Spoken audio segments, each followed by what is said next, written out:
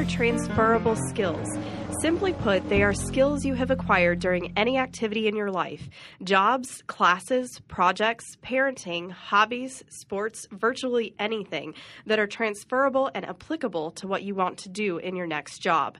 In resumes, cover letters, and during interviews, you should always portray your skills as applicable to the job you seek. If you have good experience and you're seeking a job in the same field you've pursued in the past, showing your skills as transferable is relatively easy.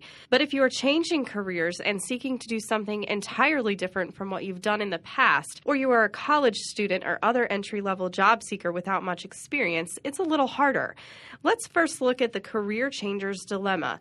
A student recently asked for a resume makeover who wanted to go into sales. Her resume listed information such as utilize personal computer for word processing, spreadsheets, and graphic design, including internal, external correspondence, reports, procedure manuals, and presentations. Create and distribute a variety of queries and reports using Access. Process confidential employee records such as salary changes, vacation, absenteeism reports, and performance appraisals, etc. Schedule meetings and appointments to make travel arrangements.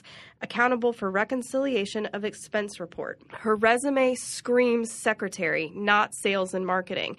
She should not have been emphasizing clerical and secretarial skills or even computer skills because none of those skills were even mentioned in the ads of the jobs that she wanted. Instead, she should be emphasizing sales, customer service, interpersonal, and communication skills. Almost nothing in her current job with the way she portrayed it on her old resume supported her desire to be an account rep. Yet I'm sure her job requires great interpersonal skills and she interacts with lots of different people and solves the problems of her boss and others.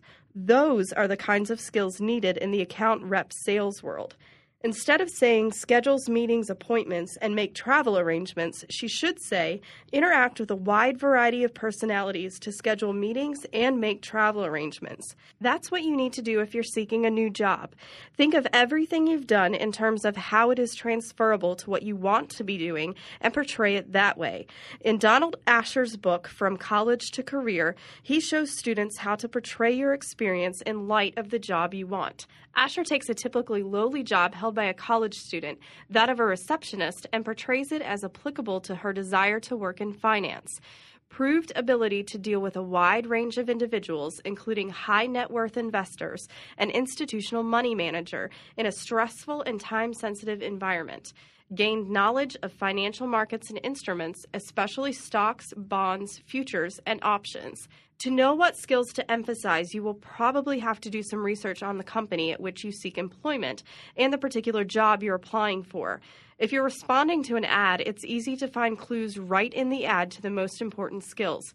You can't go wrong by emphasizing the skills that virtually all employers are looking for, such as teamwork, communications, interpersonal, and leadership skills. For more information on transferable skills, go to liberty.edu/careers and look under resume information.